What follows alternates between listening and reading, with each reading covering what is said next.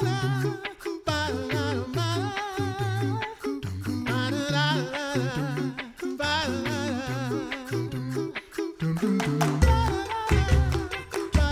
listening to The Coffee Hour. I'm Andy Bates. I'm Sarah Gulseth. It is Monday. That means it is time for Mental Health Monday in just a moment. Thanks to Concordia University, Wisconsin for supporting the Coffee Hour. Find out more about Concordia University, Wisconsin at cuw.edu. Live uncommon. It is time for Mental Health Monday. We are continuing our conversation in Emotions and the Gospel. Great resource, great book from Concordia Publishing House, and our regular Monday guest for Mental Health Mondays, Deaconess Heidi Gaiman. Emotions and the Gospel. We've been working through some forgotten emotions of the Bible, and last week we took a look at indignation. Today we take a look at contempt. Now, maybe I should not sound so cheery when I talk about that.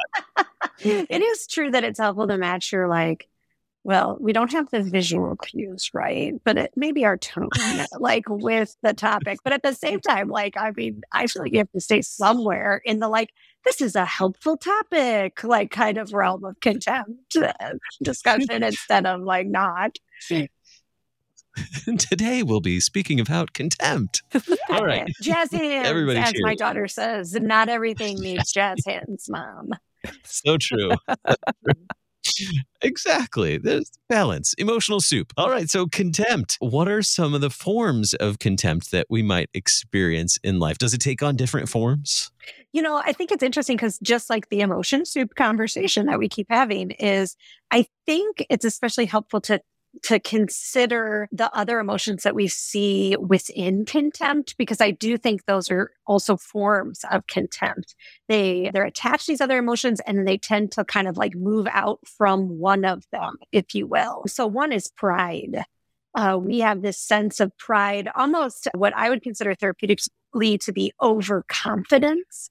There's a place for confidence. It's part of see of self. There's certain things we're good at. There's certain things that we are maybe even experts in. There's certain things that is in our lane, if you will. But there's also a place where we lack a humility as a human before God and other people. We lack the humility to be corrected at times, but also we don't have certain lanes. I'm not an expert on, viruses. That's not my thing. I'm not an expert on square dancing. I don't know. But staying in my lane and that pride associated appropriately with both what I actually know about and my own experiences, as well as my areas of study, if you will, that I have learned about, and speaking to that rather than feeling like I need to be smart about everything, that I need to know about everything, which is what happens on the internet, correct, all the time. We have to be really, I would speak out to say that we need to be a little extra cautious of this at Lutherans. In Lutheran Church Missouri Synod land, at least I'll speak to, but I think I've seen this in many different Lutheran denominations or mainline denominations even. We tend to be a little bit educated as a bunch. And so then sometimes when you have a little education, you think you're kind of an expert in everything. So we need to be a little careful of that. And also, again, just humility before God, that He is God and we are not. And we don't know everything. And there's lots of mystery. And we're always learning and growing, that kind of idea. So pride can be one lane that contempt goes down, if you will. Another one is what I would call it. It's different than righteousness, but it is related to, on our last episode, we talked about self-righteousness, right? This idea that, first of all, there's a right way and we know it, that I am the one with the answer here, and my way is better than your way, and failing to hold that many things have multiple answers to them. Praise the Lord. Good job, God, for giving us lots of choice and agency and free will and all of life and stuff. And that truth is truth, but there are a lot of areas of life that we can apply an idea of rightness, or me understanding that truth entirely or completely, or how I apply it being absolutely the be all end all. And so I think those are two facets of it. Okay. In that, I think you could hear this third form of contempt that I think is just very, very destructive. And that is what I would call squashing, where we really put other people down.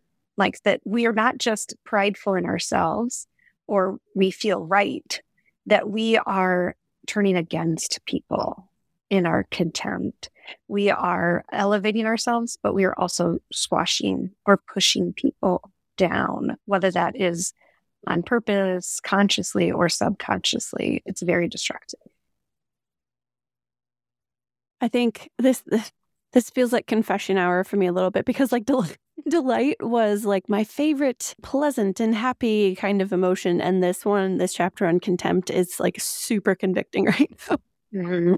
This is one that I know very well that I'm very good at this one, and that's probably not a good thing. But it seems so easy to fall into this as human beings and as people, who like to know things and be knowledgeable. It's so easy to fall into this trap of I'm right and you're wrong, and my way is the only way to do things properly, and that means that yours isn't. So this feels very familiar. What does this do to our relationships with people when we sink into this soup of contempt? The Gottman's research, John and Julie Gottman at Gottman.com, they have done all this research through the University of Washington and then their own organization, but they call it one of the 4 horsemen of the apocalypse of relationship. Boy. So in marriage in particular, but I do see this apply, especially to friendship and to other intimacies, that this is one way we get to the end faster. By throwing contempt onto other people. It's interesting because we'll talk about the details of contempt a little bit more, because there are like nonverbal ways of expressing contempt as well as verbal. It's not always stated. It's not always spoken. It's some other ways that we throw it out there. I think one foundational thing that's important when we talk about emotions in the gospel is that one thing that makes contempt so dangerous or destructive or difficult, it is not one that we see God express in Scripture. And that's really telling, right? That means I don't want to overspeak and say that there's the complete absence then of perfect contempt in some way, but I do think it's a little bit of a push toward that. If I do not see God expressing it at all in the story of his salvation across the Word of God, then I have to start to wonder where that has a place in my life. I actually really communicated with Dr. Nathan Jastrom at Concordia University of Wisconsin, Live Uncommon, about this in particular, because he has research in this idea of especially God's love and hate in the Old Testament. He's an Old Testament scholar. And I was curious about the connection between that, God's hate, and whether that was expressing of some kind of contempt. Was it related to this emotion? And,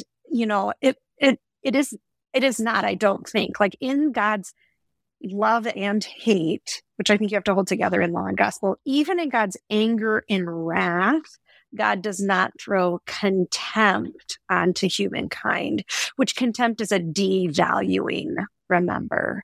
Instead, God stays in that steadfast love, that steadfast value and worth of people, and that salvation is for everyone, no matter how messy they are. And that's really important, I think, to note. That's a little bit different about this emotion than many of the other ones we see in Scripture.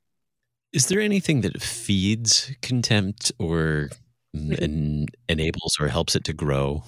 Yeah, I think perceptions, especially, is a big word here. My perception is always skewed, and I need to be really aware of that. That's a place of humility, to understand that whatever lens I'm wearing, it is only my lens and it's not the full picture. I'm not God, after all. And so our perceptions can be very, very skewed, or even just a little skewed. And then that's going to impact my ideas, my thoughts, my behaviors, my feelings, the way I interact with people. And so being aware of our perceptions is really going to help in being able to monitor that idea of contempt in our life. And if you look up online, I know, like I referenced the Gottman research, they have an antidote to contempt in relationships that they talk about. And I can't remember what it is. You can Google that or internet search that. But what I would say is the antidote to things in our life as Christians is grace, is compassion, is God's work in us. And so contempt really is about that old Adam, right?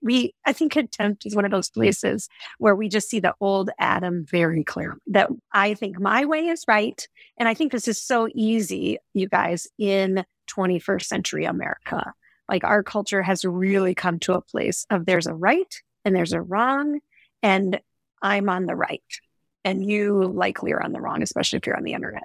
So, I think that being aware that the culture around us then also, to your question, Andy, is really playing into those perceptions and even maybe twisting them for us at times and leaving us with a sense that we are an indignance that's actually self-righteousness. If I will reference the last episode we went to and send people back there that we just talked about last week, that, I'm not, who's right? God.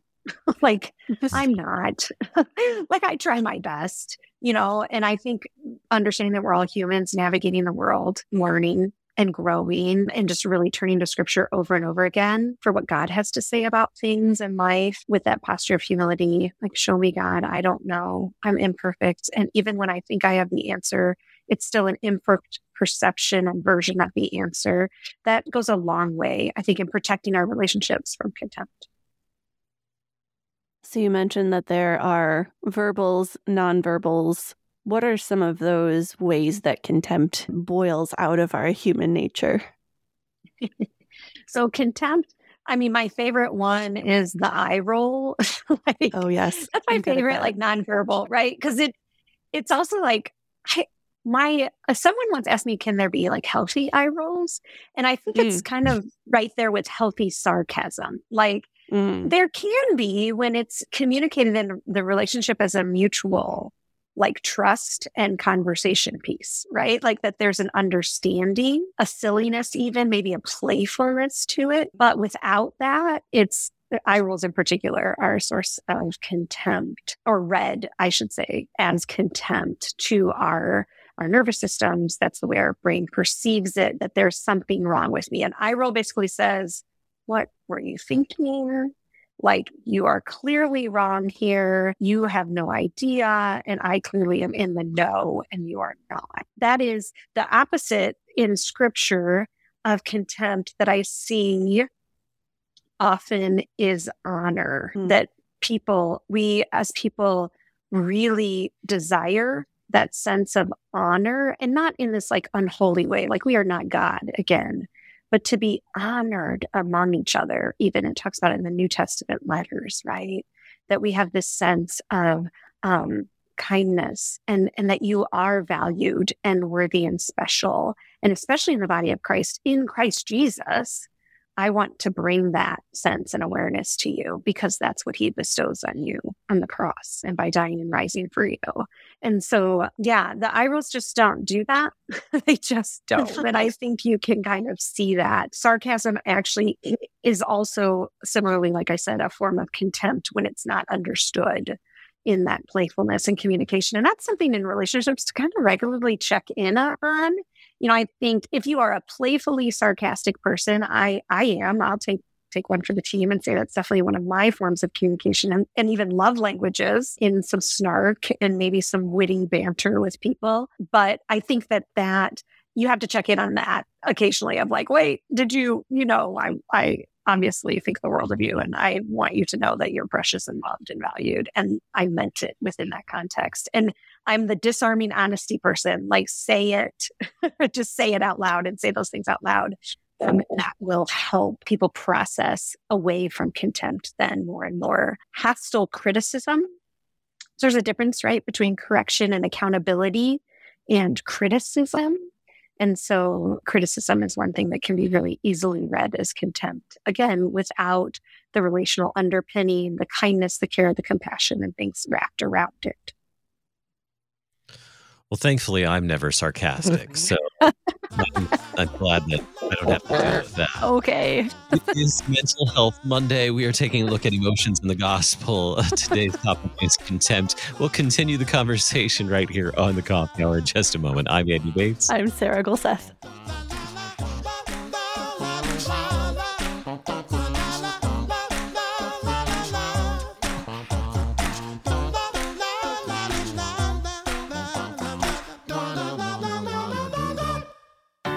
At Concordia University, Wisconsin, we believe you were created for a reason: to use your God-given gifts to help others, to live a life of self-sacrifice in a me-first world, to live a life that's Uncommon. Whether you're taking one of 50 plus online programs or learning with us in person on the shores of Lake Michigan, you'll be equipped to make an uncommon impact. Learn more at cuw.edu. Concordia University, Wisconsin. Live uncommon.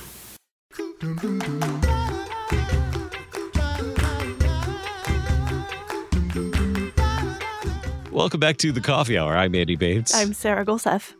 Got a few eye rolls when I told everyone that I was not sarcastic. Oh, yes. I don't know why. Major eye rolls there.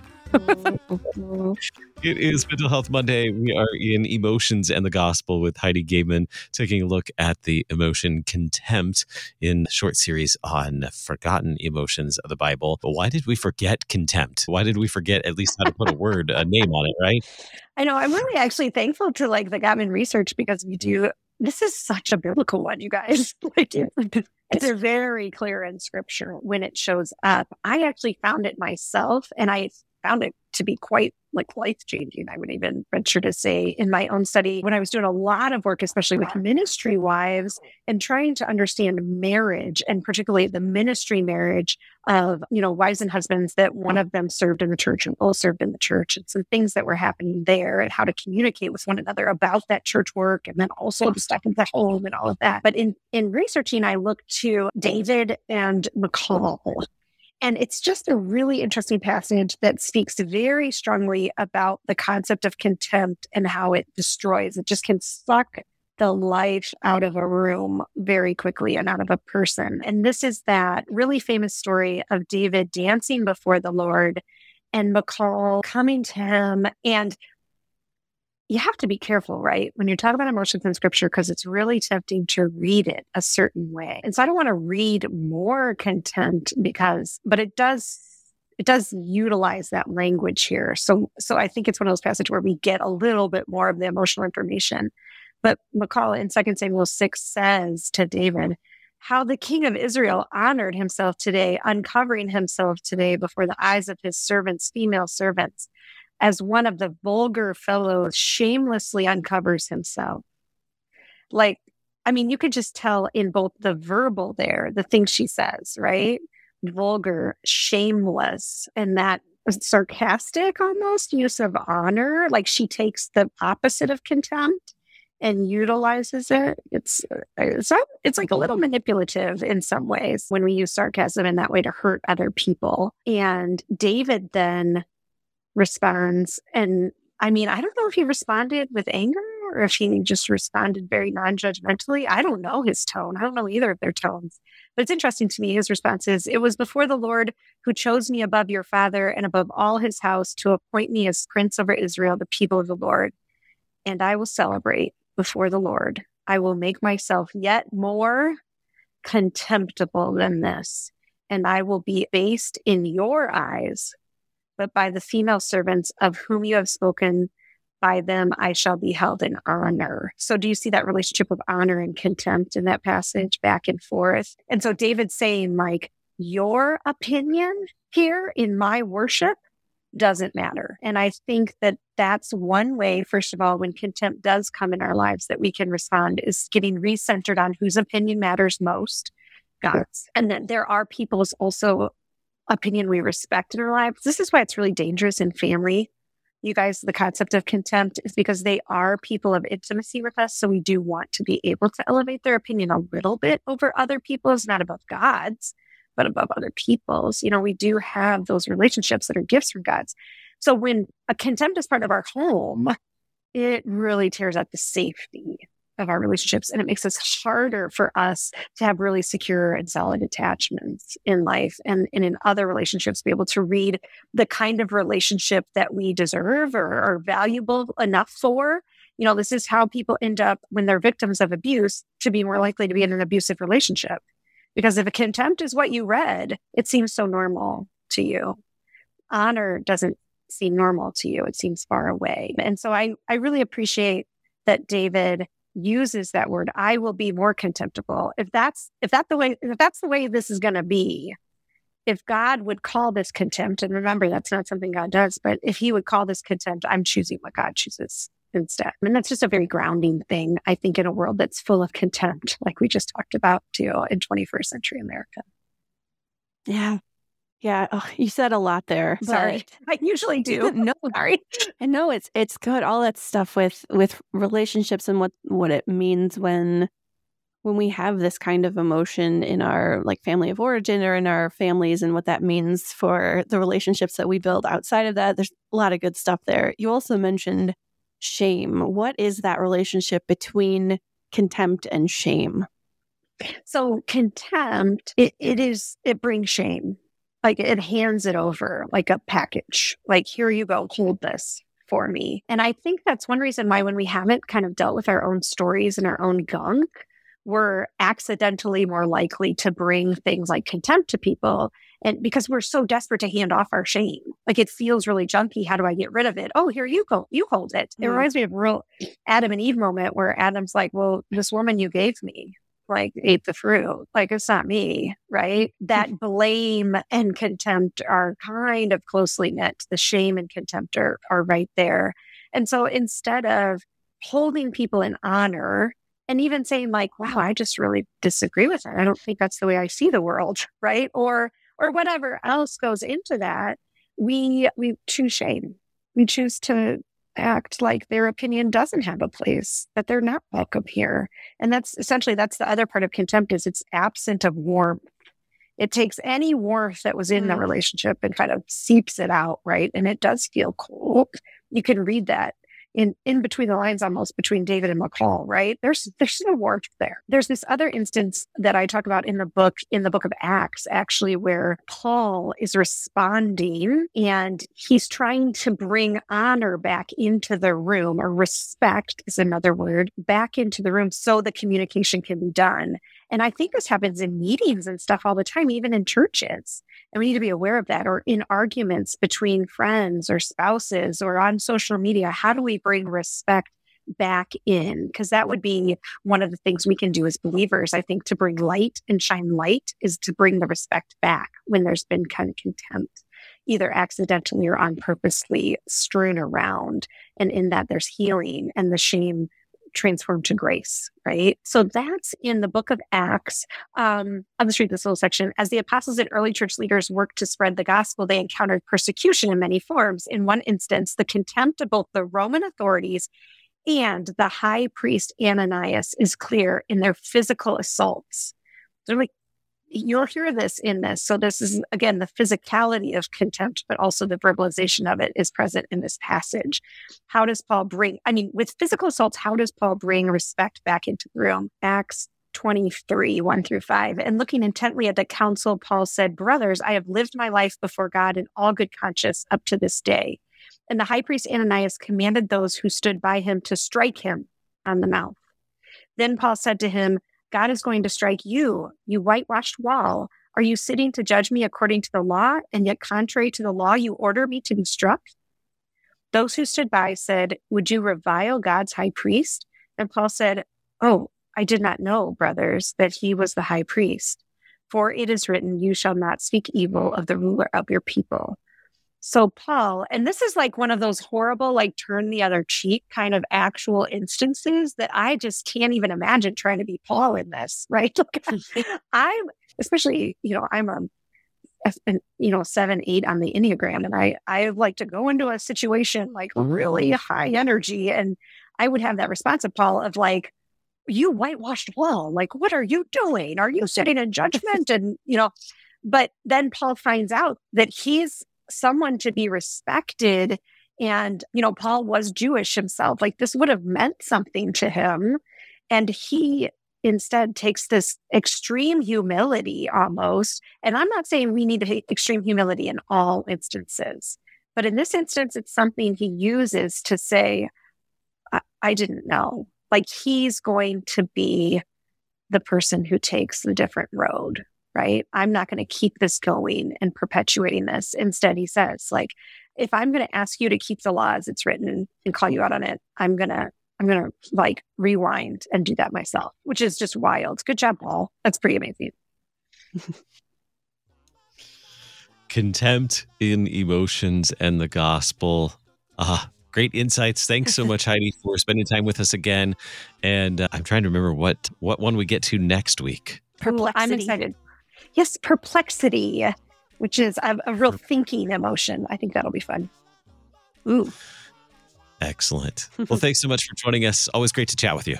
Hey, thanks for having me. I'll see you next week. You've been listening to The Coffee Hour. I'm Andy Bates. I'm Sarah Gulseth.